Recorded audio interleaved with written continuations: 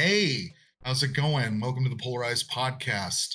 This is a podcast about movies, polarizing movies. Matter of fact, and polarizing in the sense of Rotten Tomato scores. Sometimes critics love it, sometimes audiences hate it, or vice versa.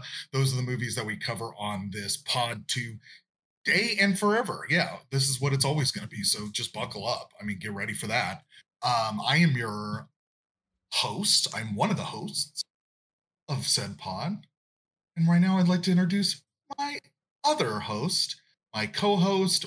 We also like to refer to him as the forever guest, Mr. James Lindsay. Hey, how's it going? Hey, how are you? It's me, James Lindsay, and you are the Brandini. I am the Brandini, and you know what? I reintroduced you. I did the Uno reverse card. You know what? I would have to say you. kind of a, no, you. No, you. No, you. Stop it. No, introduce you. I actually kind of feel like a rusty Brandini because I would also like to say, which I haven't said yet. That's a new cocktail, but okay. It's the newest cocktail, hottest cocktail in town. We're talking Charlie and the Chocolate Factory today. The 2005 Tim Burton film score, 83% critics, 51% audience. Pew pew, stinky pew pew on one side and ring-a-ting-ting. Sign me up for more of that, please, from the critics on this one. From the critics. It's a critically favored movie. And I'll get into it later, but I did notice the Amazon Prime reviews were very positive in the audience side as well. So for whatever reason on the Rotten Tomatoes, audience is like, no spank you. Right. Oh, interesting. I wonder why. Okay. Yeah. Well, that's good. Okay, but I don't get it either. And the thing that makes sense though to me, what doesn't make sense is that the critics like this movie. Yeah, I would expect it to be switched. Crazy. Me too, man. I definitely expected this to be switched. This is something we usually talk about like a little bit later in the podcast, I feel like, but I'm curious like why you think that is. Like the critics were so down on this. You think they were still feeling that Tim Burton sort of juice, the director juice that didn't quite run dry at this point in terms of like things that were visually pleasing to the eyes and not completely all blown out with green screen and CGI and everything. Because what was before Charlie and the Chocolate Factory? It was Big Fish, and I love that movie. That was like the most improved player on my Tim Burton.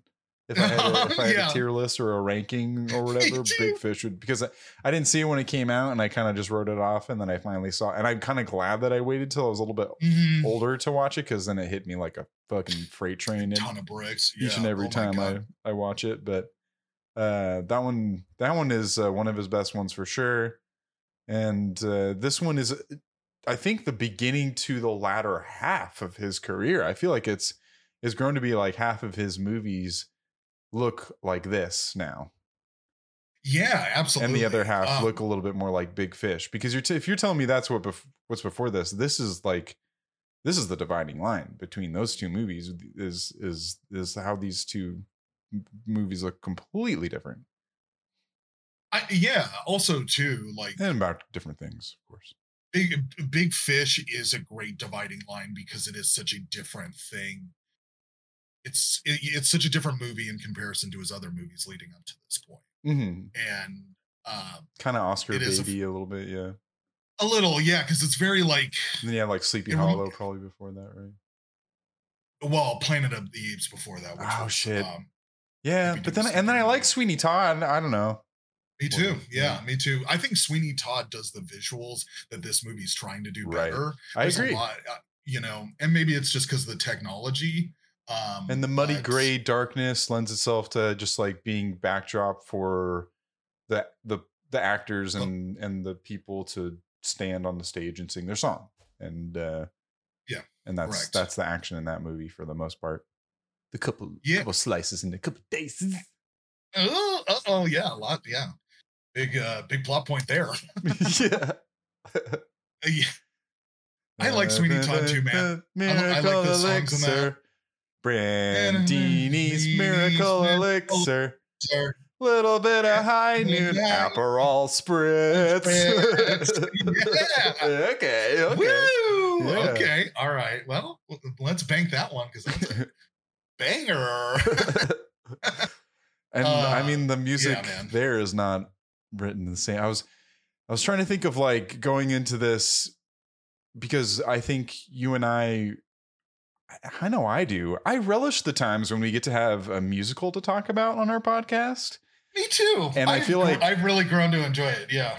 I've always liked musicals and I've always liked horror movies. I think being able to sit down and talk about them with you in this podcast have kind of made those genres I've loved even more and more and I feel like I've gotten to know both a lot more. Musicals and horror are completely different, but those are a little bit of blind spots. Some of like the more like essentials, and I feel like I've grown those out a bit more and seen more of those kinds of movies since starting this podcast as well. And it's a bummer that starting this episode, I was like, what song would I want to listen to? And I have this Augustus Gloop one on ready whenever we want to hear a little song if we want to, but it's like that's if even starting from that bass element and starting there, and also inevitably we are going to compare it to the original,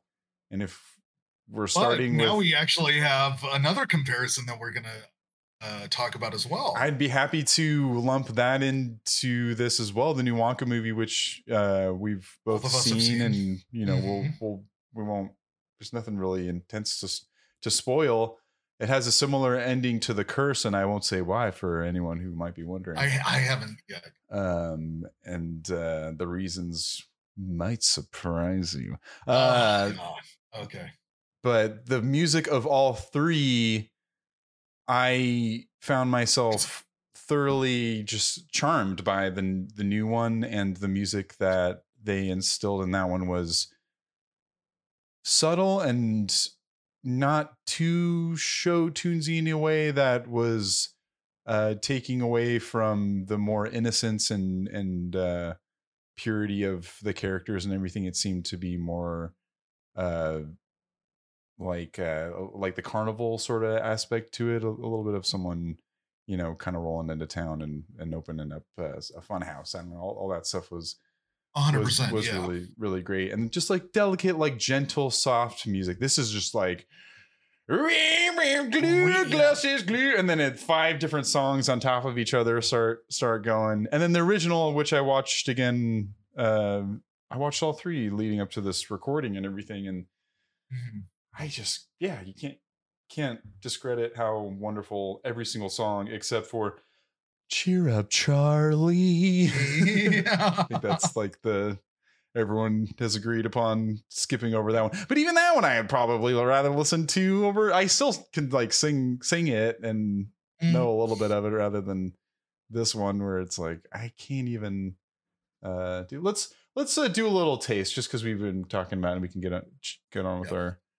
conversation, and we'll and then, or if there's any other songs that you're thinking of, just shout them out in the chat. The Veruca song was my favorite. Oh, is that the one that kind of gets a little Beatles? Yeah, it gets a little Beatles with your little round glasses. You should be wearing your round glasses for that song. Okay, this is the whole lead up to it. I'm gonna skip ahead a little bit here. Occasion, of course, they haven't had a fresh audience in many a movie.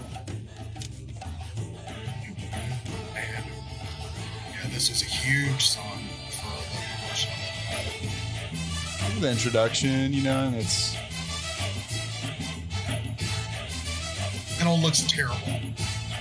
Yeah, you're right. Augustus Gloop, the great bakery nincompoop. Augustus Gloop, so big and vile, so greedy, foul, and infantile. Come on, we cry, the time is right. The engine shooting up the pipe. But don't, dear children, be alarmed. Augustus Gloop. Gloop will not be harmed. Augustus Gloop will not be I don't know what it is.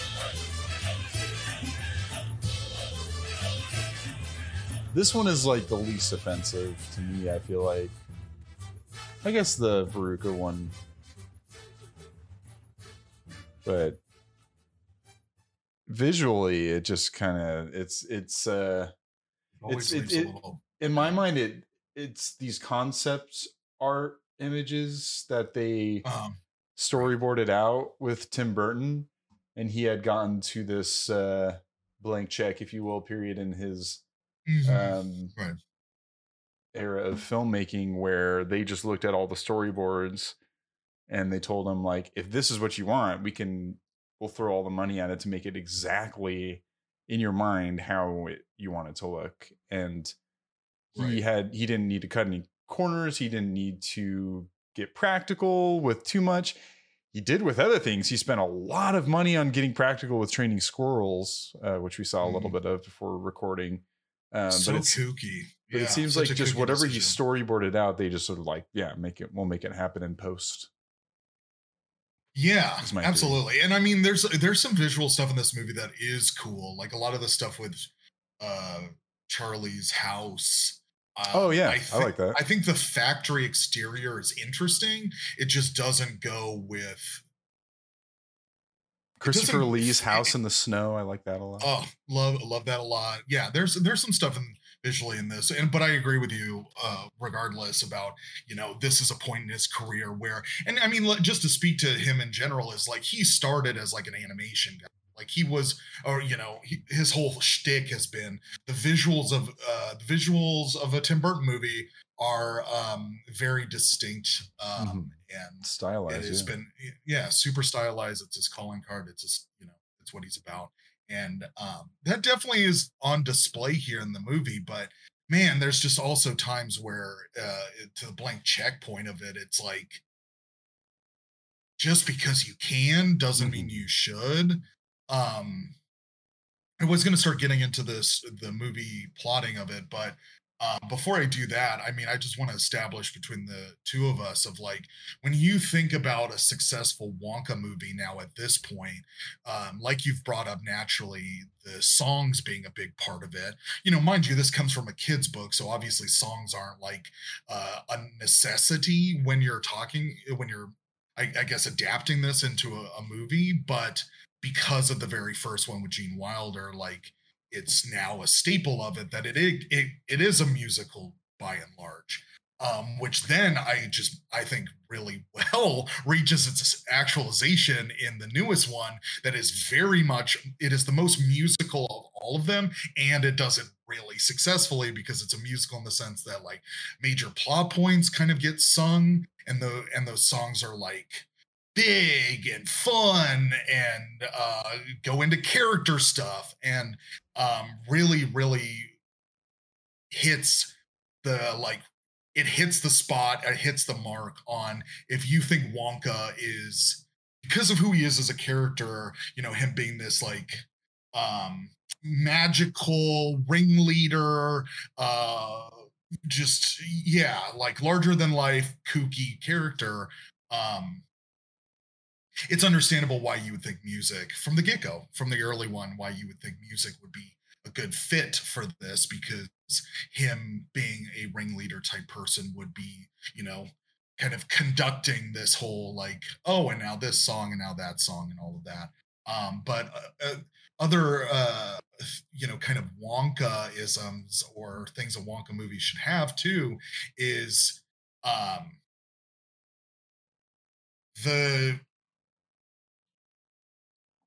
it's like the factory of it all, like how the chocolate is getting made.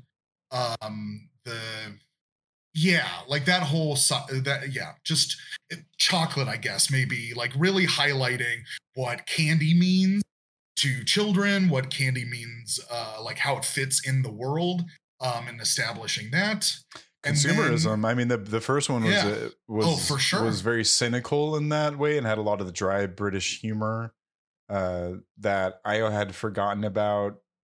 Right. And then it was fun. A few years back, I went to the Hollywood Bowl here in Los Angeles and went and saw an orchestra play the music live to the movie as I watched it in a beautiful amphitheater, and they passed out little cards, scratch and sniff cards, and you would scratch and sniff. There would be like, okay, now scratch your card at this moment. And you would smell like certain things in the movie, God, like snozberries, of course, and you scratch a snozberry and it smelled like snozberry. Is very fun. What was my bigger point? I forget. Yeah, chocolate and candy in the movie. Like I had forgotten that the cynicism and the consumerism and the satire that had been prevalent in that original one that it was poking at, because there's this whole montage when it's announced about the tickets of everyone just going bananas for it, and then shaming Charlie at school and all this stuff, and then like the counterfeit ticket and everything, and the Slugworth stuff, which isn't, the Slugworth thing isn't a thing in this one. It just, they kind of right. Yeah, you Slugworth being like the other chocolate. Yeah, and then that's like the trick that Willy Wonka plays, because it's not actually Slugworth. It's just him testing them to see if they're trustworthy, and then at the end, like spies, because there's that whole part of the movie where and it gets into it, but man, it gets more into the father thing with Willy Wonka in this one, which I think that's the interchangeable kind of stuff there, and where the first one, jumping head, but how it just fucking like ends in this like just most joyful the happiest moment right at the very end. Like everything is wrapped up so fucking quickly. Like he gets mad at first, and he's like, you stole fucking fizzy lifting drinks and you signed a contract. You get nothing. Good day, sir. I love that. And he has all like half stuff in his office. Sorry, I'm just talking about this movie, but and then they launch off in the glass elevator. He's just like, can my family stay? Not like, I don't know. I didn't have a good I don't have a good relationship with my father. So that's going to be a whole another 20 minutes to the movie, because I'm not a well-adjusted person.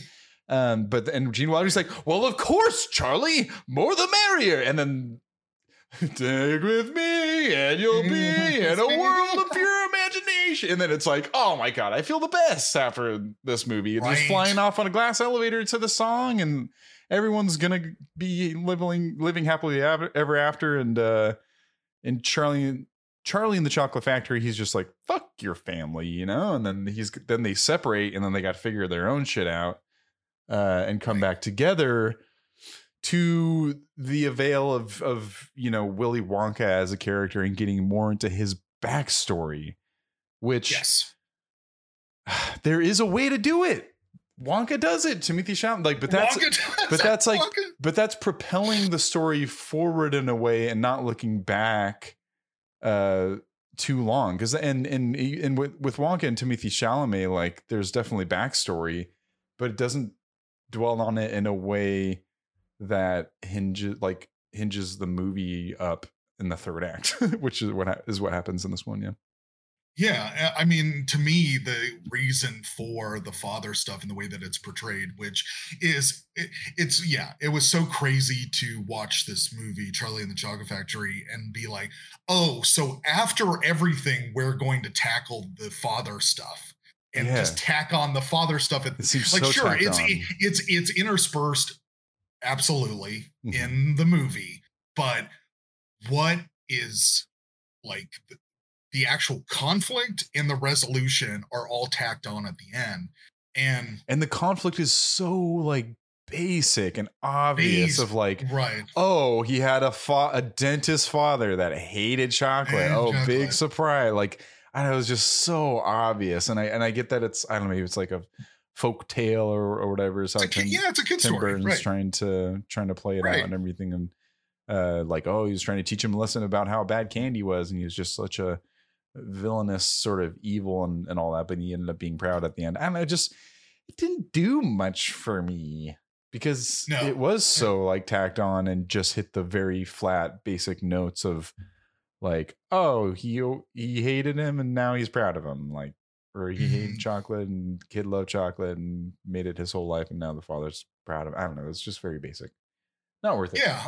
But it's also representative of Tim Burton, like ethos and where he's coming from, because it is, so relate. It's like the most Tim Burton like himself in the movie, like Edward almost. Scissorhands, like Edward Scissorhands, where Tim Burton grew up as essentially an emo kid to a father who didn't understand him, or goth kid, or a goth kid. Well, yeah, I don't know. I guess he's pretty old. No, he's even older. People might come after me for that. Maybe just punk in general. He's a little punk. He's a little, but nonetheless, like different. He's a little hooligan.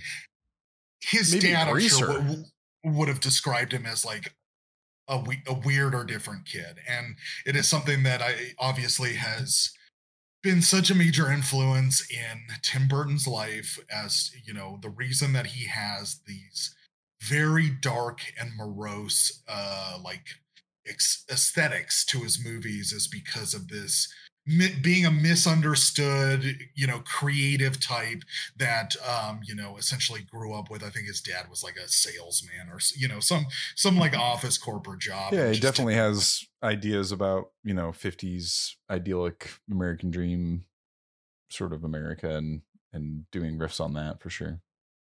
Yeah, absolutely. So I mean, and it's so interesting to think about all three of the movies coming from the like director, like what the director cares about and how that manifests itself in the movie, because with the Wonka movie, it is just so clear the place that like the voice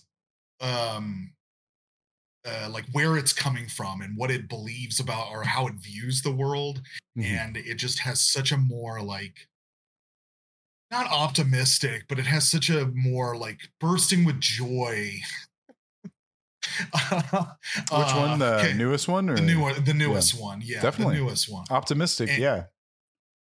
And, and it's dealing with, there's sad stuff in that one for sure, too. There is for sure the sad stuff. The thing about, but it's poignant, and they handle it very delicately. They handle it so fucking well in my mind. Like all of the stuff that about his mother in the Wonka movie, the new one, like just wanting to be this person that has, like living up to expectations from a parent, and like, what that means, and reconciling with your own destiny. Just, wow, really crushes a lot of that, where by the end of it, it just had me in the palm of its hand, where I was like, so into I was so behind Wonka. I was so on his side. And this movie, I am not on Wonka's side at all. Like, he's weird, mean, like just crazy, unlikable. At this point, to propagate and to have him portray himself like that, and then go into his character even more so than the Gene Wilder one, just gets it backwards and wrong in a way, because it really does seem reverse, where Gene Wilder seems like approachable, but then once you get into it with him, it's like almost like, are we having two different conversations right now? But his eyes are gentle and he's smiling, but then you realize the content of what he's saying and everything that he's doing is kind of just like, oh, he's kind of treating me like or like deep down, or like he's being a little stinker, and he's fucking with me, and he's goofing, but he's doing it in like a tongue-in-cheek sort of fun, like we're saying, like a hooligan at a circus or something, like a ringleader, and just doing little fun tricks. But then there is a coldness in there, and there's a calculated sort of way of his being as well. But then it all falls down at the end, and I'm restating that in that one, because when it does, he is so joyful and happy, and that's what's inside, and he's willing to show that vulnerable side. Right. But this is who Willy Wonka is through and through on this one. So when he's showing you cold and calculated on the outside, he is that on the inside as well. And there is no difference. And at the end, when he does, it's just like, no, this is just who he is and who he's been. And to take that character and to try and get into him more is just upsetting, when Gene Wilder is like, I would rather get into him more, Gene Wilder, but I like the mystery of it all. And even with this one, it's like, with how weird this guy is, you would just be like, yeah, let's just be satisfied with the fucking mystery of how weird this dude is. We don't really need to get to know any more about it or whatever. Like, even seeing him in like the headgear and in a normal sort of town and all that stuff, I'm like, really? I don't know. You seem like you came from the moon. Like, no way. Like you just grew up like down the street. Get out of here. Like what? Like I'm not satisfied with this explanation. We get a little bit of him going to the Oompa Loompa land. We get some of that. Yeah, I kind of remember that from the books too. I just remember so much of the release of this movie and going to see this movie in the theater. Weirdly, it's a big deal. It was such a huge deal growing up because it wasn't in 3D, was it? I don't remember. But yeah, like it being pitched as this darker Wonka movie and getting into generating excitement in our demographic because it's not going to be a kids movie. It's going to be like a darker take on something. And so where the emo thing makes sense, like you said earlier, because all the Hot Topic kids were just, jumping for joy. Yeah. But man, it's so weird. The guy who did Corpse Bride? Nightmare Before Christmas. Oh, Edward Scissorhands? That's my favorite movie. Yeah, but isn't it so interesting, like watching a movie like this now at a later point in our lives, where that stuff sucks, is like kind of grating for it to just be so like edgelordy a little bit. Seems like it's overcompensating a bit. Right. It's so, there's such a weird unassuredness of itself, of like, what do we care about? Do we care about anything? Like, and just that almost that conundrum that goth and emo kids run into. It's like, you want love. We all want love, but then the way that you express it is like, well, you can't, I've been burned so many times, or I have such a complicated relationship with just other human beings, so I don't know how to express that. And you get, you really just get an idea, like, it's very Edward Scissorhands. Like, here is a guy that, wants to find connection, but doesn't know how. Mm-hmm. And it does it in a he's very kind of both Edward Scissorhands and Vincent Price in that movie, because he's like the factory owner and like the boy in a way. I don't know. Oh, totally. Yeah. Like, just like Tim Burton. Yeah. So this movie, yeah, I mean, how did you think that opening montage looked of the factory making of the chocolate? Oh, I mean, it's so Tim Burton-y. It's this fucking... If the music at that point really... the music at that point felt like Mars Attacks. Yeah. There was like a lot of the... I guess it's naturally a theremin, like... Like where you like this is a kooky movie you're about to watch, and the effects are very of the time, and yes, they don't look great now. Do not really hold up. No, and I think the biggest problem with them, it sucks that it's all like automated chocolate being made and everything. You're just like, right, this is already telling me that this isn't, I don't know, it's all cold and machines. It's very cold. The Rube Goldberg machines that make the chocolate. It's all CGI. I just really despise how it is so clear that there will be a portion of a machine doing something, but it's going into nothingness.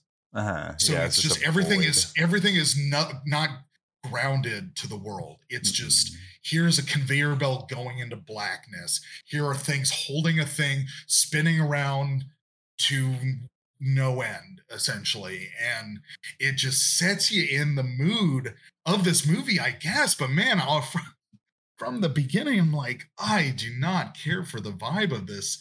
Where again, like you said, it's so cold. It's so CGI.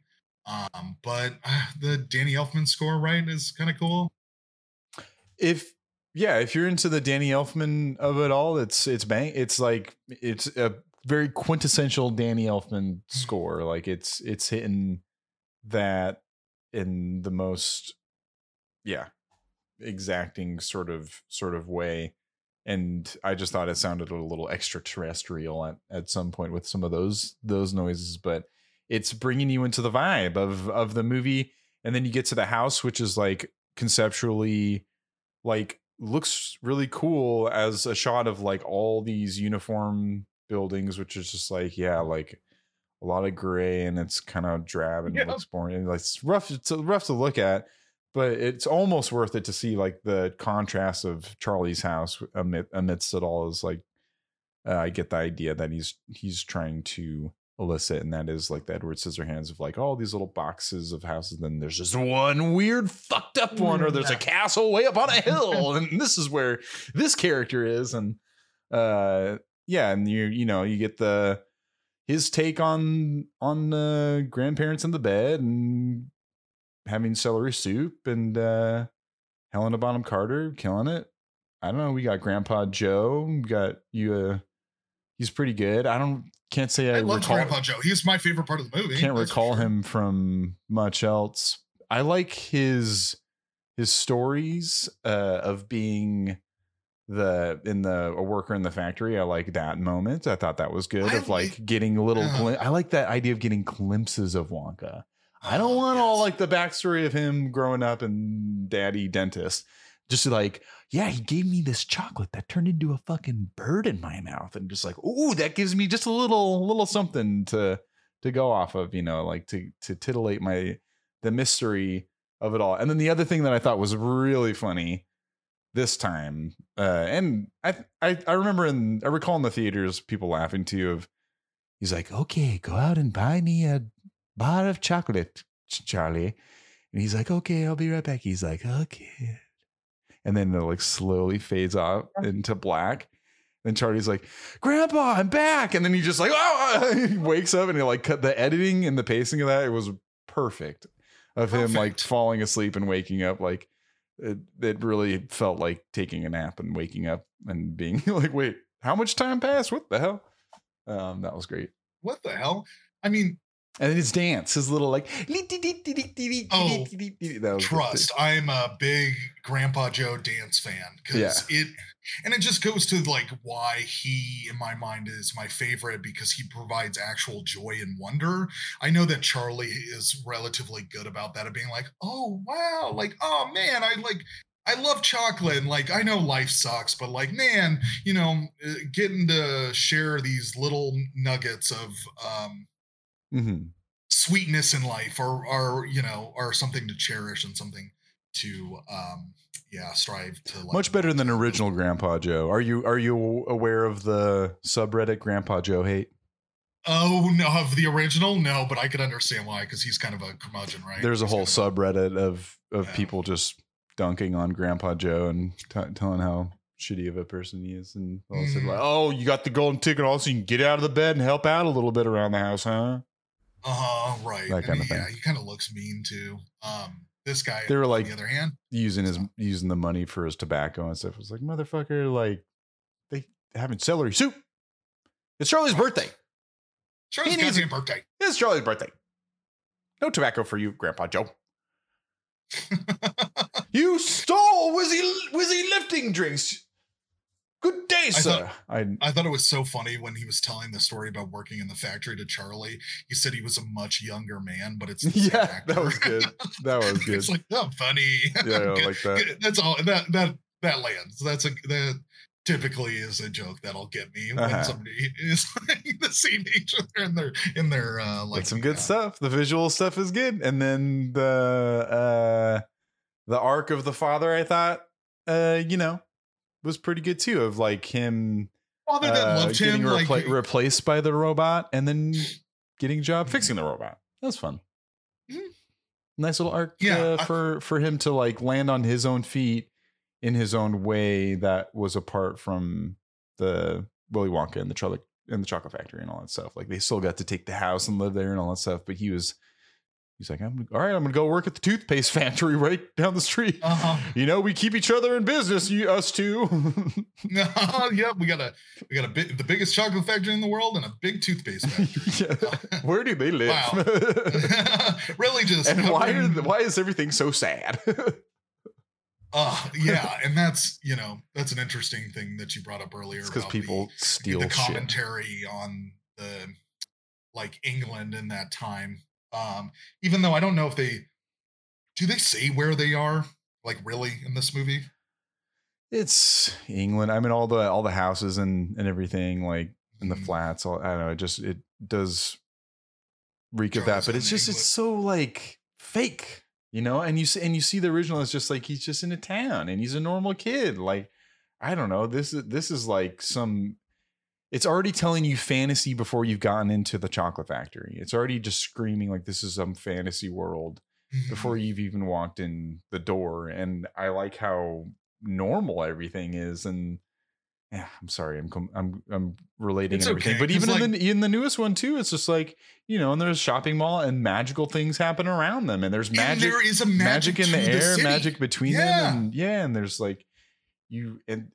and it's all fun, and it's all for fun, and that's the biggest difference, right? It'll bite you in the ass if you're an asshole occasionally, whatever. I mean that's where this movie, in my mind, is the worser of the three, because this movie isn't fun.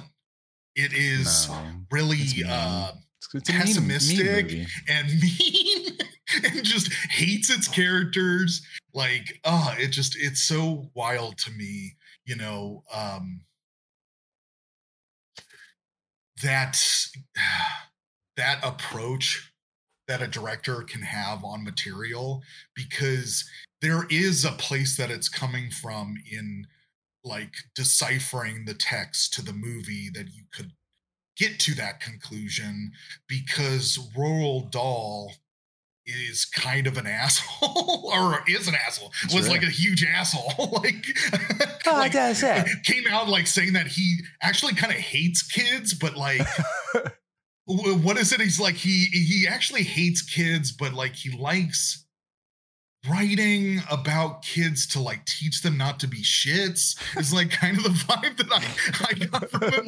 He knows how to write kid stories well, because he's sees the bad behaviors that people exhibit as adults coming from being bad kids, and he's able to just make those connections to creating characters in which that's the case of creating these shits of kids, and to tell other and also kids you not only to live be twice, like baby. them. I know, right? That whole situation's so crazy how they just switch. I'll write one for you, you write one for me. Hey, Rose, why don't you come over here and write one of my stories? Yes. Them being friends too, him and Ian Fleming, is hilarious too, because it also speaks to their character, because it's both British men who've served in the army that are raging alcoholics and pessimists after it, and just have such a such a fucked up way of looking at the world, but both are imaginative and found, I guess, what they were best at, which kudos to them. I read the Elevator sequel as a kid, and I remember that being bonkers, but I all I remember is that it was bonkers, but I don't remember too much. I remember the grandparents come along too, and they just travel the fucking universe. It's weird, and written by him as well. Moving on in this movie, Brandon's just walking away for a second, so I'll just lay out a little more plot here. So we get into the gold ticket of it all. Oh wait, there's this moment. Brandon's back. There's this moment when they're talking about Willy Wonka, I think kind of during the first announcing of the golden tickets, where and this just cracked me up so hard this time, because this movie had come out before this other movie when I used to watch this movie a bunch on DVD. But after Walk Hard, the Dewey Cox story, and that line about you can't can't build you a house of chocolate or yeah. It'll melt in the sun. And there's a whole sub story in this movie about this must have been from the book too, because it just really felt Maharaja. like just like builds a whole palace of chocolate. He's like, well, you better start eating. Right, and then they just that was pretty. What was crazy is like that was pretty practical. You look in the background and there's like a fuzziness and a haze to some of the stuff, and there's the color correction is fucking awful at this. And Alice in Wonderland is a whole nother level, but this one at least has some like practical stuff. But then they color correct it to make it all clean, and it just ends up making everything look like kind of shitty. But watching some behind the scenes stuff today, man, they had this whole fucking thing stage set up with a bunch of brown melting goo just coming off the walls and them sitting right in the middle. It was like, this is like pretty much happening like practically. That surprised me. The stuff that was practical, I mean, looks kind of the craziest, but that was a funny story. And you cannot build a house of chocolate. It'll melt in the sun. It will melt in the sun. Oh, them just getting covered. Not if it never rains. Not if it never. I think I'm doing pretty well for a 14-year-old with a wife and 2 kids. But then we get all the golden tickets. I mean, this kind of goes by the numbers of the first one pretty well, especially with all the Violet stuff and like the fact, like all the all the girls, like all the ladies, like unwrapping everything. And that's like, there's that. And behind the scenes stuff was just interesting. A little bit of that where like there's a big room of all these people unwrapping all these chocolates. And there's just someone with a megaphone going 1, 2, 3, 4, 5, 6, 7. Because there's columns of people taking boxes out, opening them, passing them, and then moving to the next one. And down the column of line of people, they want it all to be symmetrical and uniform and everyone doing things at the same time. So on 3, you grab that box. On 5, you open the box. On 7, you go to the next box. So everyone down the line is all doing the same thing. And that was pretty cool to see. You know, this is a big operation. I remember, this movie coming out was just a big deal. And to see some of that stuff leading into it and Tim Burton taking on this big thing is like, must have been a lot. And there's Mike TV, Augustus Gloop. We got all our guys. We got who's the gum chewing lass? Veruca. That's Veruca. And then Violet. Veruca and Violet. Right? Beauregard. Veruca with the gum chewing. Her mom's in a lot of stuff. I like her. Yeah, me too. She's funny. She's a good actor. She knows how to just do these big eyes and the smile that just lights up a room. She's got these eyes. And then they get into the factory and like how about that song when they am I going barreling too far ahead? No, barrel through it. I mean, it reminded me kind of another Spy Kids Floop as a madman, help us save us moment. Willy Wonka. And then when you had the DVD and you started that bad boy up after you got to the menu, or like the menu would start and be like, Willy Wonka. And then they would like open up and be like, here's all the buttons, play, special features. And it would just be having that like playing in the background. Like, play the movie. I don't want to hear the song anymore. Or you would watch the whole movie and fall asleep at the end during the credits, and then you'd wake up to the DVD menu. Do you remember those days, Brandon? I do. And you'd wake up to just like the loop of just like, Willy Wonka, or whatever the movie might be. DVD menus. DVD menus. The days. What a time. That was something that... there's certain parts I remember being in the theater and having like...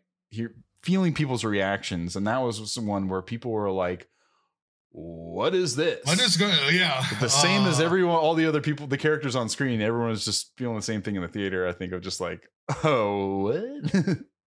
Absolutely. Hashtag random at the time, I think. Hashtag what random. Of course they would, because Johnny Depp's performance is an insane performance. Yeah, here we go. Let's get into it. He has a voice he has this whole him smiling in a like I don't understand look. The intro to him is wild to me because it is the puppets or marionettes or whatever you would call them, just burning, just lighting on, getting lit on fire, very dark, very scary. Even like his entrance is like, oh, this is a psychopath. And I guess that's the performance Tim Burton's version of walking normal and then falling, but getting back up and everything's fine is a song and then burning down, but then it doesn't get back up and everything's fine. It just burns down. And then the getting back up, I guess, is just like, oh, there's Willy Wonka. And it's such a weird pacing of it all. It is. Because he's, it just pans over and he's just there. Yeah, he's like standing next to him like, oh, isn't this so, crazy? Isn't this so funny and quirky that... And they're like, who are you? And he's like, yeah, it's me. It's me. I'm Willy Wonka. It almost made me feel like at the time, I was like, is he just trying to do as much opposite of Jack Sparrow as he can? Right. Maybe that's being too, like, I don't know. Maybe that's simplifying it too much. Because where is the inspiration coming from? Because it definitely feels Michael Jackson-y. Yeah, it does.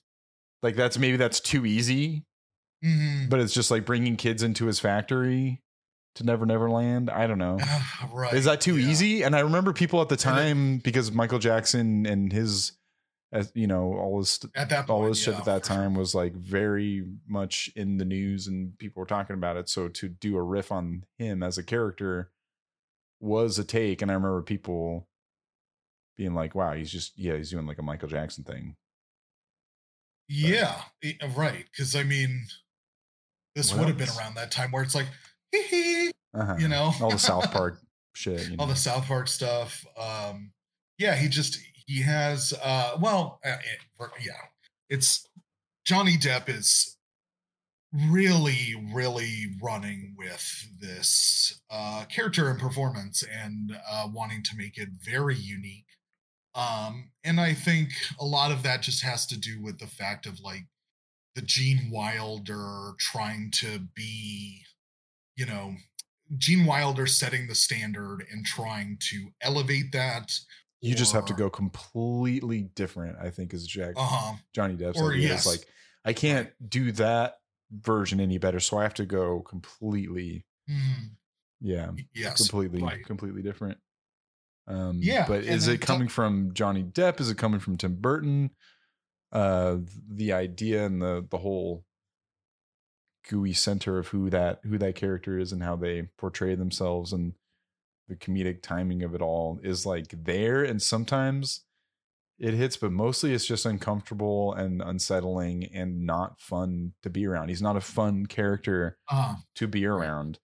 And Gene Wilder, even when he is a prick, like he'll say something and kind of like, like you can tell he's kind of an asshole. But then that comes from a place of he's like a hermit or whatever. He's like this weird eclectic dude that is doesn't relate with people. But with Johnny Depp, he seems almost like, and I don't know if is he intimidating? Is he just standoffish for sure? Standoffish, like very standoffish. Yeah, absolutely. Like, I get that idea so of like alien. He never developed as a child and he never grew up. So I think there's that idea of like he is still an adolescent in his mind, and but that's where I think again it's still it makes me go back to the Michael Jackson of it all, because he gets the gray hair, and when he gets that gray hair, that's the whole impetus for him to like make the whole golden ticket thing, is because he's got this gray hair and he's getting old and all that stuff, and he doesn't want to get old. I don't know. It's just it's bad shit. I think it'll go down as like one of the most bad shit performances that was okayed and put to screen by a fucking lot of money and a lot of people that were all like, yep, I mean, it's Johnny Depp. We got Johnny Depp on our movie. He's Jack Sparrow. Right. He can do whatever the hell he wants. Everyone on Disney told him, hey, you can't do that Keith Richards impression for our Pirates movie. That's bad shit. And he's like, you got to trust me. And it paid off. So, I mean, if you could do that for that one, then we just got to be able to do it for this. And Dark Shadows is going to work out great. And everything's going to be, Mordecai is going to be awesome. We're going to love Johnny Depp forever. Right. Absolutely. Yeah. Believe in him. He understands what this movie needs. And Tim Burton for that matter too. I mean, God, yeah, it's hard to say no to a Johnny Depp, Tim Burton. Yeah. At this back together. Because they've just, they have a track record of success. And so people, are really, I mean, and again, just to bring it back, like the critics enjoyed this performance. I mean, we're kind of lauding it, but I mean, the critics liked this performance. They thought it was a unique and fresh take, essentially, of this character, which is just baffling to me because our problem with it is something I feel like is so simple and fundamental when it comes to critiquing this movie or critiquing any movie is whether or not the your main character ostensibly is likable or interesting. And even though he has a lot of flash that would make you think he's interesting, none of it has any backing of substance to it. It's just all kooky, sporadic nonsense at times. Like you're just more like a majority of this movie. I was like, wow, what a choice, and not in a really a positive way. It's like, what a choice as in, like you're just making choices to make choices. It's like a hat on a hat at times where I'm like,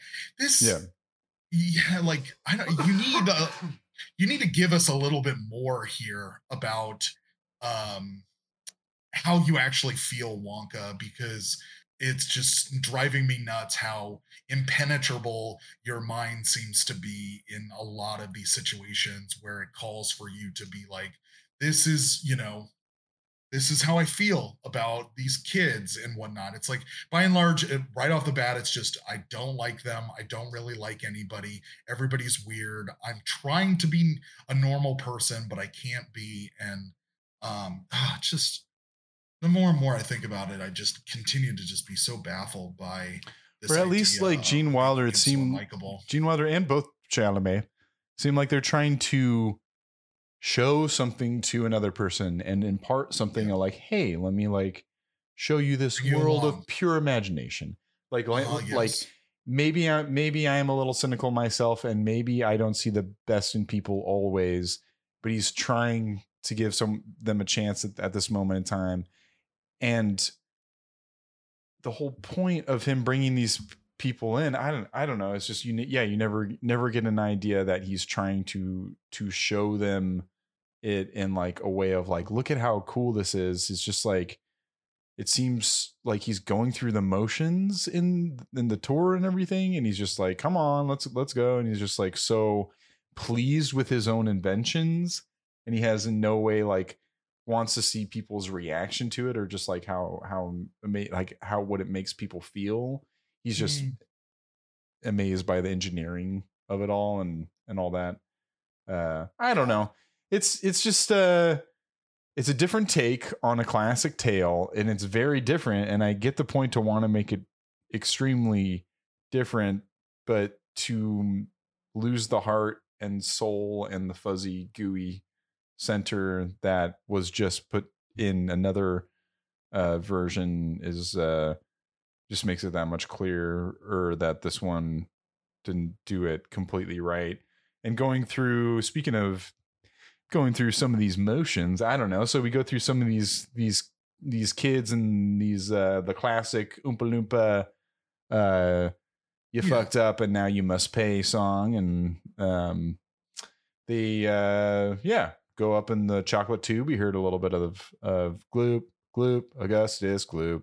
Gloop. See, now it's in my head. Okay, so that's pretty much all I can remember. Goop, goop, Augustus, gloop. That guy, great performance from the Oompa Loompa. He did a lot of work to do all those different Oompa Loompas. And then, I was going to say, Viceroy. Right? What about fucking Freddie Highmore? What a find! That guy, that little kid in this time. What a cute little kid. Just like fucking amazing performance. And then we get them back as a movie I love, a heartbreaking movie that I love is Finding Neverland that they are in together. And I think they're wonderful together in that movie. And that's subtlety in that performance by a Johnny Depp. I don't know. It's a tearjerker, but I enjoyed it. And he was a little youngster in that one too. And I remember he does a really good scene at multiple good scenes, but him crying just makes me so sad in that movie.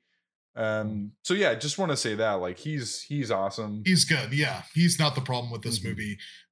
Everyone else is solid. Yeah, everybody else is Christopher solid. Lee. Too. I mean, come on, Count Dooku himself. Chocolate. What is all this chocolate doing here? And caramel. It will get stuck right in your teeth. Yeah, I like a lot of I don't really have too many complaints about the performances at all. Like just looking through the cast list of, the parents and the kids, like everybody is solid in what is needed of them. It's all, to me, the problem of the writing and the direction and Johnny Depp by and large. But even then, like even if Johnny Depp had just been like Benny and June style Johnny Depp of like kind of like just a little whimsical little prankster kind of guy with like that would do kind of a deadpan sort of face, but he'd be doing funny stuff on top of it. This is like, hey, what's going on? Hey, a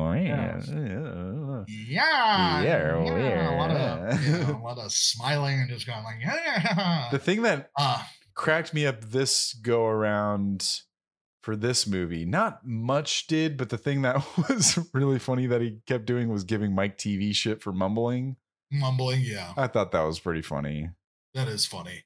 Right. Oh, Mumberson. Because it's another example of like, his father's voice coming out in him. Right? Just this idea. Yeah, and it's a little callback from the first movie too. Because like Gene Wilder at one part in that movie is like, you should really speak up or something like to Mike TV or something like that. But it's something else he said in that movie. Where it's just like sweet is better, but liquor hits quicker or whatever. That line I completely missed as a kid, but that was like, it cracked me up this time. Because he uses some alcohol in parts of like making the chocolate, or he's like, why do you one of the adults is like, why do you do that? And he's like, God, I gotta find that line. Continue. I can find it, but no. So the kids, all of them are getting offed one by one. All of the sets for each room, it's very Tim Burton. Candy is dandy, but liquor is quicker. Ooh, okay. And he just like whispers that to one of the dads. As I'm watching, I was like, wait, what? Dads get it. Dads I just want to like get drunk with fucking Gene Wilder as Willy Wonka. Oh, Gene Wilder's the best. He's the man. The man. He's the GOAT. Yeah, sets in the chocolate factory, pretty stunning at times. It's just fraught with, scenes will either in transit or certain scenes just in general are very CGI. When they're in places of the factory where there are like actual machines and they're interacting with it, it's great, but nonetheless, it's always inescapable, this like weird sheen that is on stuff. Like all of the kids' faces look plasticky and it's dark and just God, the visual there's like the spatial like design between everything is like there's a lot of space between everything. And like you were saying, I really like how you described the opening montage, how like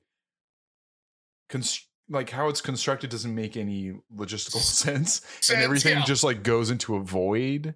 And that's why it's all storyboarded to me. It's just like whatever that little image that Tim Burton wanted it to look like, it just has to look just like that. It doesn't need to make any sense. It could be an Escher painting for all we care. An Escher painting is, it just as long as it visually like has his style or whatever. But even in like walking into the chocolate water fountain thing, I don't know. It's like there's the bright green and the red, and there's like this, and curving green pastures of edible grass and all that. But then you look in the background, it is just like still it's the like gray warehouse fuzzy factory walls and like the fuzzy green screen effect or of whatever. And I don't know. Some of those little candies they were eating looked pretty fun, but then it like it just everyone's mean to each other. And they like bully poor Charlie, and just like, I'm not having this is supposed to be the fun, everyone's having a good time thing, and poor Charlie. Well, cheer up, Charlie. There's a big blueberry girl, you gotta have that big blueberry girl. Mike TV goes into the TV that set was I thought was pretty cool. Interesting. Well, yeah, especially that 2001. Pretty similar. 2001 thing. It's pretty similar to the original. Where the Wonka bar is the, what is that called? The Black Spire, Black Pillar. What do they call it? Black Obelisk? Obelisk, I think, is what Obelisk, they call it. Yeah. I think. And then, 2001 callback, which is so weird to think about from like a kid who's like playing shooting video games that like, I don't know. Yeah, it's weird. I would think you'd want to update that a little bit. Because it's not like you're in, it's one of those things like kids are just like kids being like 2001 Space Odyssey. Oh, Kubrick, yeah, I love Kubrick. Kubrick. I'm 7 years old. Yeah, that's what the kids are watching. Kubrick films. Mike TV almost looks like he's Space Baby. I get it. All right. Yeah, it's just that fucking fuzz on this movie drove me nuts, where everybody just, obviously it kind of helps the poor CGI because everything looks so CGI, but then it's really a drag by the middle end of this movie, where you're like, nothing seems real, even though there are cool real stuff and like machines in scenes. It just can't. Tim Burton himself from doing this, like, with Violet, we mentioned the squirrels, and that's a situation where you spend all this time getting all these squirrels all trained up and everything, and then you mix them with some fake squirrels and some CG squirrels, and then cover it with this color correction. Everything just ends up looking the same, and so all those real squirrels, I don't know. I guess it must have helped, because if they were all CG, it would have looked much worse. So it did help a bit, but it's a bummer that all that hard work and effort isn't as on display as I would want it to be. It's like, you don't need to see the seams of everything necessarily, but just to be like, wow, that's a real squirrel there, or like, I don't know, those are all real squirrels or whatever. It just that was clear in his older movies. That's the thing. It's like, that's not impossible to have, because he's done that in his career. And when you want something to happen, like in Beetlejuice, it's like, and they open the door and there's a big fucking worm out there and it looks like this. And it's like, we'll make that happen. And, now it probably, and that you look at that now, and back then it's dated, but it has a style and it looks cool and it looks like singular and unique to itself and everything. And this looks so uniform and bland and monotone in a lot of ways. That's the upsetting thing, to see his creative juices being pushed into these conceptual nightmares, where I would appreciate where like more collaboration or something. I don't know what is the answer, or it's totally fine. I don't know. He's able to make exactly what he wants to make, and sometimes it's things like Frankenweenie or something, which is solid too. And then I don't know, and then that was just like seeing all of them walking out of the factory after, with the music, after them flying over the glass elevator. It's just like, things are weird and everyone's changed and everyone's worse off coming out of this factory, and it's not a great feeling.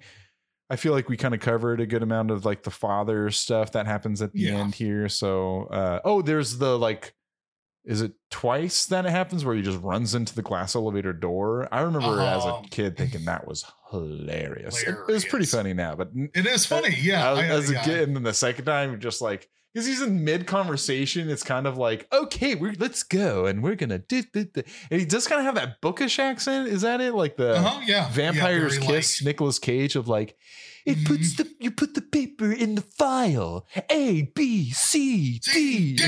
Yeah, absolutely. Like, very well read, very articulate, but in a way that's like nerdish. Enunciate. Yeah, he's got these teeth. I don't know. We'll never see another thing like it. I wonder if enough time be like you see a new Joker and a Batman be like, I took it from Johnny Depp's Willy Wonka. Right, totally. Of course, I would not be surprised, man, because it's that level of character. It's that level of character. It's that insane of a choice in a major motion picture. Yeah. You know, like. More often than not, a person that isn't Johnny Depp is going to be told, hey, tone it down a little bit. We need a little bit more realism in here. You are too out there, too alien. No one is going to be able to understand what you are.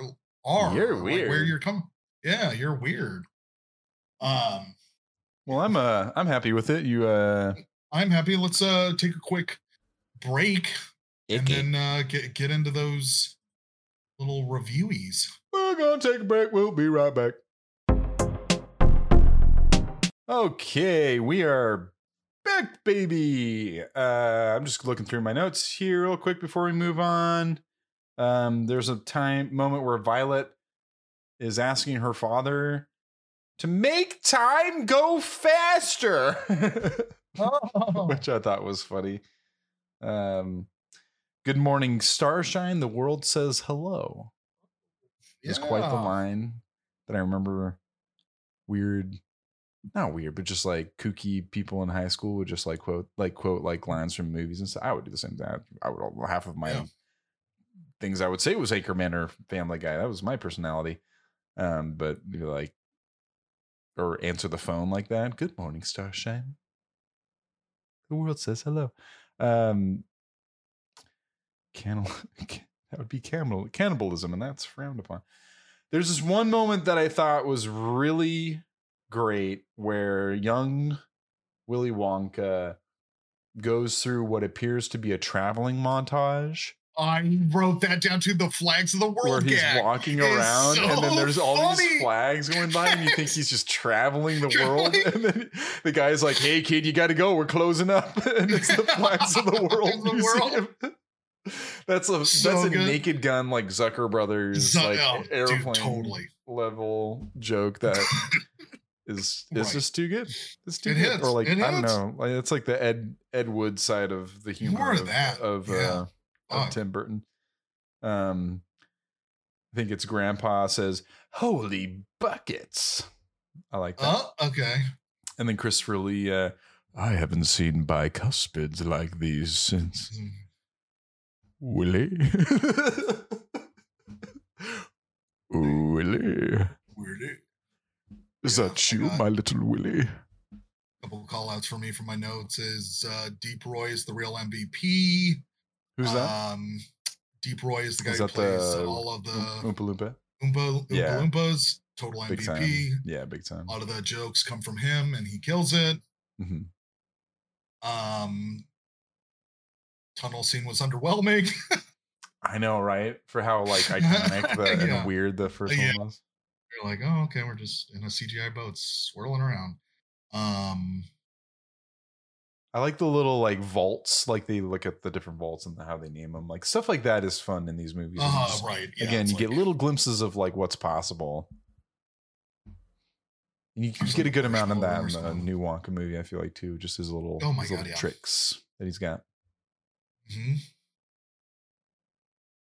Yeah, I cannot sing the praises of the new Wonka movie enough. I was just emotionally enraptured by that movie. By the end of it, I was like crying, and then I was having a good time.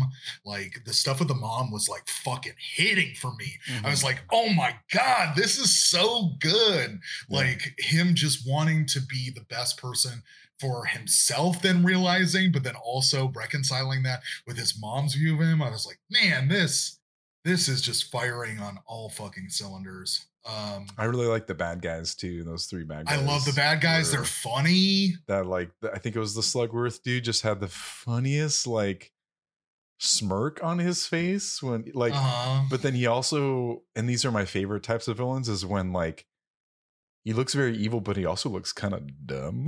Dumb, yeah. Because he's like, when he does his smirks and the camera would shoot him head on, he'd be kind of cross-eyed. He'd be like, he'd be like, you're trying to look so threatening, but you look kind of fucking stupid. Is just like some of my favorite antagonists. Cool. Well, should I get into some polarizing reviews? Go for it. All right, we'll start with the critic side of things. An 83% certified fresh movie from 2005.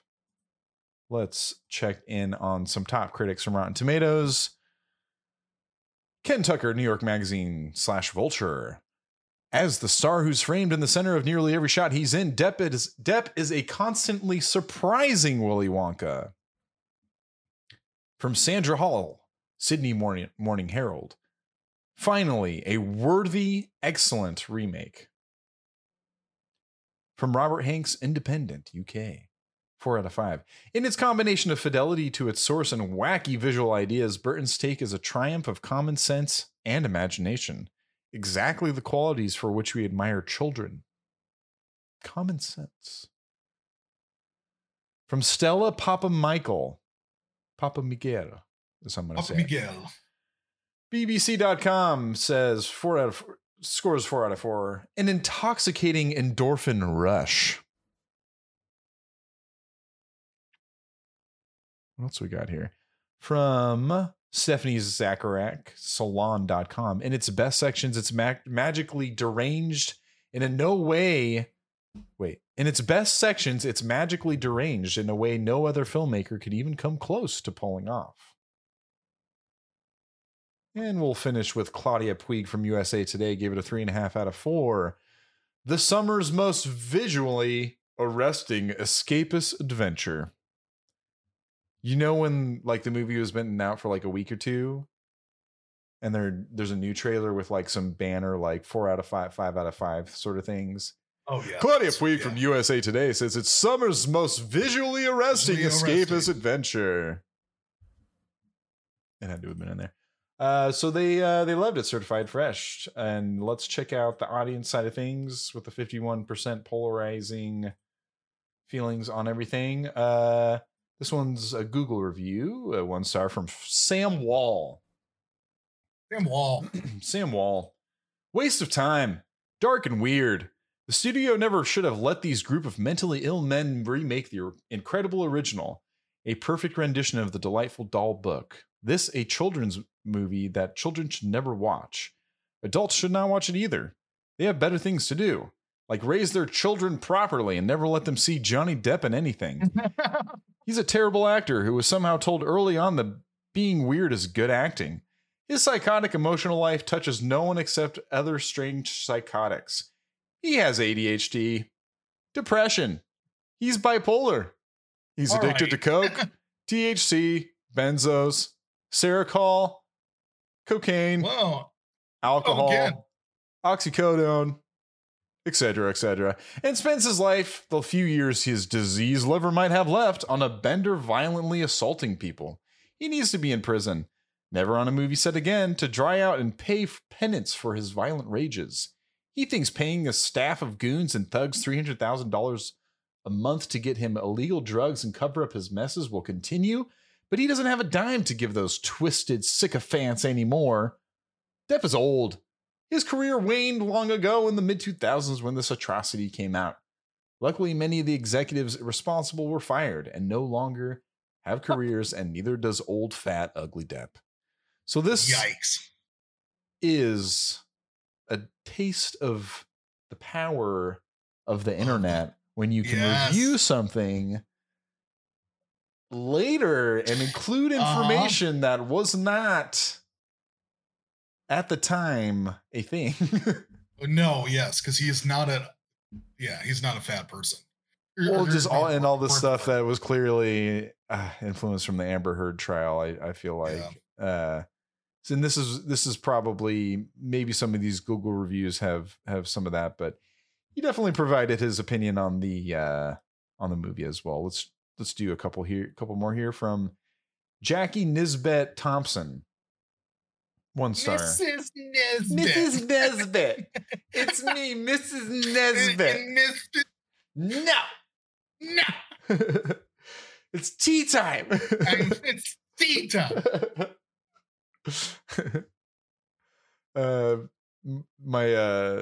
My sister and brother-in-law, their like camper rig is named Mrs. Nesbit. Nesbit, nice. Yeah.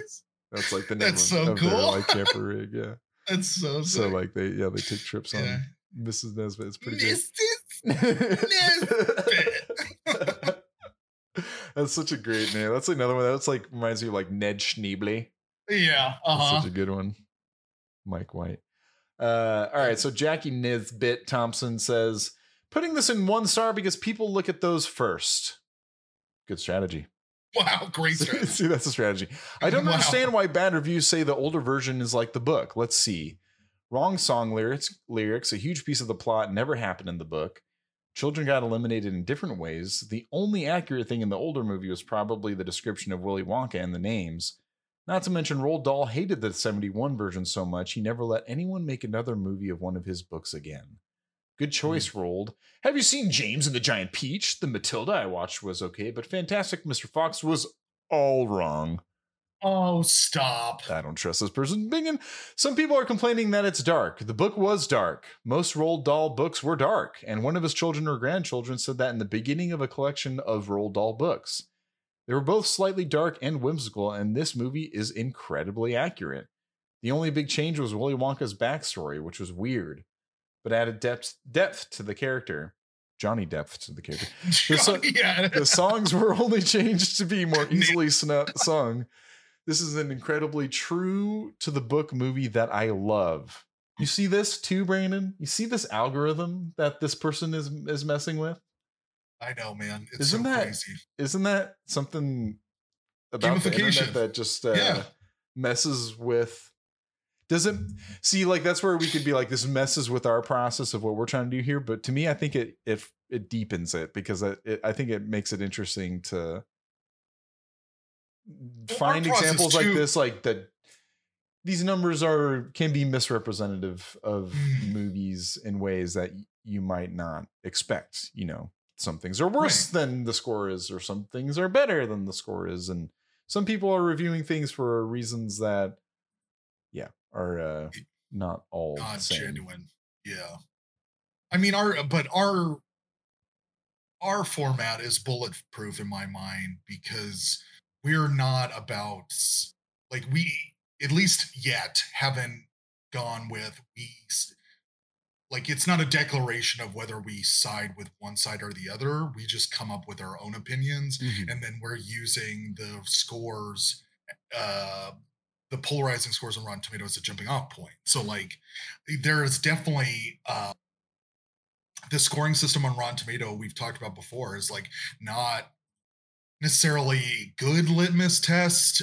It can be somewhat directional, but yeah, it isn't necessarily something that you should hold to be like the end all be all. And really, the reason that we're just using it as a really great way to watch movies that, for whatever reason, are polarizing in the sense between critics and audiences, but we're not really about siding with one or the other. You and me just come to our own conclusions and give our own scores, which we're about to do. But, like, yeah, it's funny to think about that score as such a great example of the gamification of the internet by and large, because that person put a 1-star review but liked the movie, and they were forthright by saying the reason that it's 1 star is so that it'll show up closer to the top. And yeah, it's, people will do that. That's the internet for you. Absolutely, especially if there's and a number system, there'll be that's already gamifying it in that way. Let's do one more from Yasmin Kapadia, 1 star. Totally horrible. Should have been rated R. Very gross and gory. Waste of Johnny Depp and a shameful scar on Tim Burton's career. Willy Wonka is like Lex Luthor from Batman v Superman: Dawn of Justice. I'd rather watch that movie. Total mess. Just because all the other kids are spoiled and Charlie is poor, are we supposed to root for him? When the other kids are murdered / deformed, Charlie, Grandpa, Joe, and Wonka are laughing. Horrible movie. Not worth a watch. Cats is better. I'd rather watch Terminator Genesis, and that's saying something. Also, child thinks he / she is about to die. Oompa Loompas are dancing and making fun of the poor kid. Would have been better if it had been an animated film. Oh. Get this person in Hollywood, baby. Yeah. Get him in. Was a little smattering, a little taste of the people out there and the critics alike. We talked at the beginning. We're talking now. I think the polarizing nature of it all is, I think, the critics still kind of sniffing the stuff that Tim Burton is smoking, and it's hitting them in a way that is like kooky and weird, and some of the CG stuff I think was held up better at the time, as well as like the whole new take on it was fitting the time as well. This is a very dated movie. It's very dated. This movie's very dated. Absolutely. When you are amazing point. Inevitably comparing it to a timeless movie. A truly timeless movie is the original. Like as a child, I grew up watching it in the 90s and loving it and laughing and being a little creeped out by some of the kids. Wow, that girl turned into a blueberry. Oh, that kid shrunk down. Like scary. It's a little scary. There's a little, and but there's consequences for your actions. These kids were little shits, and you stole fizzy lifting drinks. Good day, sir. But like it's a fable, whatever. It's a folk story. It's a right. It's a little nighttime story, whatever. It's you consummate, but it doesn't need to. This is when, as well, a lot of things were leading into. It's got to be dark and gritty and realistic, and this is not the kind of thing that needed that treatment. Tim Burton, in terms of like this part of his career moving forward, is my least favorite of his stuff, and because after this is like Alice in Wonderland and stuff and like that visual styling. No thank you. Is that your review? No. No. For Alice in Wonderland, if this was the Alice in Wonderland podcast, that'll be next week on on dog shit. On dog shit pod. They did 2 of those movies, right? Come on now, people. What are we doing? It sounds like the perfect inaugural episode for James's podcast. I've done this in the past, but maybe it's time to pass the mantle on to you screaming into the void. Hey, this is the James of Screaming in the Void. We'll be back in a second. Let's talk. This episode brought to you by Squarespace.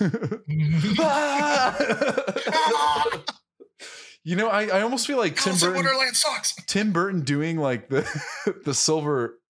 glass elevator. That would like kind of make sense, especially at this time. Like if he just done a fucking just straight up sequel and made it weird, like Tim Burton. I don't know. I feel like that might have made more sense. But that's not to say that this didn't make sense for him to do this, right? I'm just saying the stylings of it, because he's such a stylistic director, right. the style of it all, and then like to actually do an original story, because has a lot going for it. The newest one it's an original story, and it is an origin story that's free of a lot of. The fan service is just so nice. I like the fan service in the newest one. It was just enough, Yep. It gave him his trademark things that we all know and love about him, He says a few of his little lines and everything, but it's pretty subtle. There's like a motif of a few of the songs from the original as well. And you already, like, when that movie started, I was like, I'm such in a better place than this. Like, minute it started, it was like, I'm so glad you enjoyed the movie. It started with man. World, like Pure Imagination or whatever was like in the background as like, you know, the kind of starting, like this, and I was like, oh my God, okay, thank God, okay, we're in I just felt like in such better hands. I'm so glad you liked the new movie, man. Because before we recorded this, I was like, dude, you should check this movie out. I'm glad I did. And I'm glad you did too, because it really was such a wonderful movie. Like I know I'm like coming off as such a fucking huge stan of that movie, but I don't give a shit because like Wonka rips. That's such a great movie. It has a heist in it. Level, It has all of it. It has like that movie is stuffed to the gills with shit to sink your teeth into. And maybe you want candy for sure. And it made me want candy so much. Seeing that like robot make the chocolate at the beginning of Wonka, I was like, I don't want chocolate. Right, but then him just, you know, talking about how he needs these in the new one, how he needs these like special ingredients to make these chocolates, and then the way that they look in his hand, and he's like, oh, it's in these big jars, and then these like fun colors and shapes, and all the special ingredients. Totally, now, that's makes it special. Makes it makes it mean something, and it showed me that you don't need to just like, oh, I'm Wonka, so I need to be fucking weird. Like that's what that means, is I need to like really make some big decisions about making this character mine and trademark weird. And I was impressed with Chalamet's handling of it to be so he's just a charismatic person, and I think that went such a long way as well. Naturally charismatic. He shows emotion, and that vulnerable side of Wonka was a cool thing to see at that moment of him. Like, there's something about him like being a mentor to a child that would like worked really well in that dynamic, that called back to the better parts of like, you know, the warm side of him. And it seems like, you know, once he starts getting stolen from and starts hiring Loompa Loompas, then he gets a little more jaded. But I like the idea of like, well, can be a different guy. This is earlier in his life. He can be happy, like more like upstart sort of guy that's trying to optimistic, make his way, and for better, and childlike wonder. Wow. All right. Well, I think we almost had a podcast about all three, but we definitely covered Tim Burton's enough. Is there a score that you would give, and any final thoughts? El Brandini? Yeah, man. I just, when it comes to like revisiting a Wonka movie, this is the last on my list. The reason for it is because I just didn't have as much fun with it. I think if you were to take certain shots and scenes of this movie, it is really kind of like a marvel, if you will, of like special effects and setting, but it is just like consistently undercut by the people on screen are just like at odds, don't like each other, don't understand each other. There's man, it's weird. I don't know. I guess I didn't care for that. Oh God, I'm so like flustered right now. Like, there's like, I want to make sure that just at least for myself, that I recognize that there are some visual elements of this movie that I thought were cool and interesting, but by and large, my enjoyment of this as a whole movie, as a whole thing, was very little. I feel like it's because the movie didn't want me to like it. By and large, like wanted me to. It's like a conversation I wasn't allowed to be a part of, and it's giving me shit for trying to be like, hey, I want to hear what's going on. I'm going to give this movie a 55%. Yeah. Very fair score. I know what you mean. There's something that, and I'm trying to decipher why this movie is somewhat like watchable for me. It's like pretty watchable. Some of it, yeah.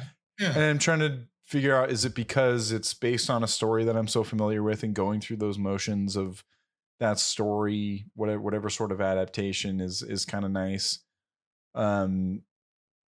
It's never been something that I've wanted to revisit since. I had this movie on DVD for whatever reason. It was just one that we'd throw in and have on because I think we liked the original so much, and this one was just the next thing. We liked Jack Sparrow and all that stuff. And really looking at it with a critical eye past the fact, I think I was like 15 when I saw it. I think it was still stepping into starting to be a little bit more critical about the movies that I would watch and everything. Sure. But I think just the fact that like, I like Johnny Depp. I like Tim Burton. I like Charlie and the Chocolate Factory. I like Willy Wonka. Why wouldn't I like this movie? And that's kind of how I felt at that time. And looking at it now and how outdated a lot of it is, and the performance of Johnny Depp, it's definitely going to get a subpar score for me. And I've talked a lot about it in this podcast. Some of the good things, definitely Freddie Highmore. There's conceptual things that I get why they tried so hard to make happen, because in their minds they looked at everything on the storyboard and they were like, this all looks great and we should do exactly this because we have the computers to make everything that we would ever want. We can pick one actor for an Oompa Loompa, and and that's something they didn't even completely do all the CGI, because they made him do like all those separate performances. Every single separate one you see, he did each separate one, and then they imposed him on there, which is cool and all that. But which is something the time and effort that they take into that and the squirrels and all that other stuff is just like, I don't know. It just seems in the wrong place. The money doesn't seem to be on the screen in the best way. It looks expensive, but it doesn't look like satisfyingly good in a lot of ways.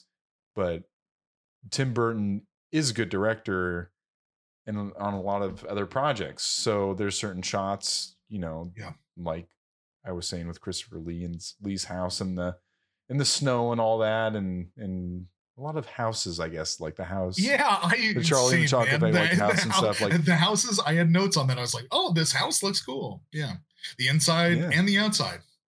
Mm-hmm. Like in the factory, everything is just so fake and unpleasing and unsettling and not fun. That like there's the story when Grandpa goes back to the factory. They're like that. Looked kind of real and nice, like the old school style before the Oompa Loompas came in and all that. I'm getting too lost here in talking all about the movie again. I'm gonna do I'll do 48. Yeah, 46 or 48, something like that. Like a mid 40 sort of feels pretty good to me, partner. Pilgrim. Which one do you pick? 48. 48. Cool. Yeah. I 48. Get it, man. It's so funny that we were. No, do 49. I'm going to do 49. Do 49. That's fine. This is another great example of why I love doing this with you, bud. Is like, we didn't really talk too much about our feelings about this movie. I think we're pretty good about not, getting into. Like, we'll text each other when we're watching these movies about certain things, but it isn't necessarily about how we feel by and large. It's like, oh, isn't this wild that this is a fact, or, this situation did you get to this, scene or whatever. And it's so fun that both of us kind of came to this and we're like, yeah, this is kind of, it's like the thing we've always talked about on this pod of how, even though this podcast is called Polarized, I know. Similar art scores end up being. Like, it's not. We have similar. If you're looking for a podcast things. where both of us are going to give polarizing scores every time, not the pod for you. What we're doing is we're taking polarizing movies and making them not polarizing amongst two friends. I enjoy that. I enjoy the process, and I enjoy people talking in that way rather than getting, or even because there's examples of us disagreeing too. For sure. But it's not like, we're like, you know what, Brandon? Fuck fuck you, man. And yeah, you like you. Yeah. The fact that you like this movie makes me question our friendship. So I mean, but when's the next pod recording? All for that content, baby. We need the content. That's why we do it. I think the Last Jedi I think would be the closest, and that's even one where it's like, no, I don't like love that movie, but I do like it, and even that I feel like is a hot take to even kind of like that movie. Right. So there's probably a few others out there. Santa, the Mel Gibson Santa one. I didn't like that one. You and Dave had a good time. Yeah. And I feel like I was being the bad guy. I loved it. Yeah. Oh yeah. You didn't like some of the Disney stuff. Yeah, there's stuff. There's spots. Stuff. No, there's stuff. Hey, anybody? Check out our back catalog. There's plenty of episodes. If you want to hear, one where we're just yelling at each other the entire time. That's what happens. That's what we do. Do our scores get put into the description at all? I guess that would probably not be a good idea. No, I should go back and just tabulate them all. I know Blarge was doing it. Blarge Senior, El Corey was doing it for a bit, but I guess it's not I guess that's not. That would be nice to have a wiki, a polarized pod wiki. Oh yeah, have a little Excel doc that we were. I could do it. I could probably do it. Yeah, we can do it. Yeah, let's figure that out. But just be that's Charlie and the Chocolate Factory. And that's Polarize the Pod. That's right, baby. Let's talk about what we're doing next time. It is a movie from 10 years prior, a 95 movie starring Andy Garcia. And I'm so excited about this movie. Things to Do in Denver When You're Dead. What a cumbersome title. And then it is also so indicative of the movie. Once again, are you going to read that? Yeah. Things to Do in Denver When You're Dead. 37% from critics, a 72 from audience. I can read the description. Ex-crook Jimmy the Saint Tasnia, Andy Garcia, is trying his best to go legitimate until he's dragged back into the world of crime for one last seemingly simple mission. All Jimmy and his eccentric cronies have to do is intimidate their target. But they make a disastrous series of mistakes that result in the death of a woman connected to a powerful gangster. Before long, Mr. Steve Buscemi, a notorious assassin who never slips up, is sent to take down Jimmy and his partners. Mr. I like that. Box office gross, 232,000. Okay. Yeah, baby. Andy Garcia, Christopher Lloyd, William Forsythe. I think Christopher Walken's in here somewhere. Oh, too. Walken's in it. Yeah, and he's Balk, loose as a motherfucker. In that. Oh, Weinstein production. Whatever. Yeah, let's not do it. All right. Well, we'll see you guys next time. If you want to see us record live whenever we do this, it's on twitch.tv/polarizedpod. You can send us a line at gmail.com/polarizethepod or gmail.com at polarizethepod. Polarizethepod@gmail.com. Polarizethepod@gmail.com. There's one other thing. Oh, yeah. Rate and review on Apple Podcast would be awesome. More of those would be sweet. We love you all. Brandon, is there anything else? No, I love you all as well. That's my thing. I'm glad we got that in. And we'll see you next time. Bye-bye. Bye-bye.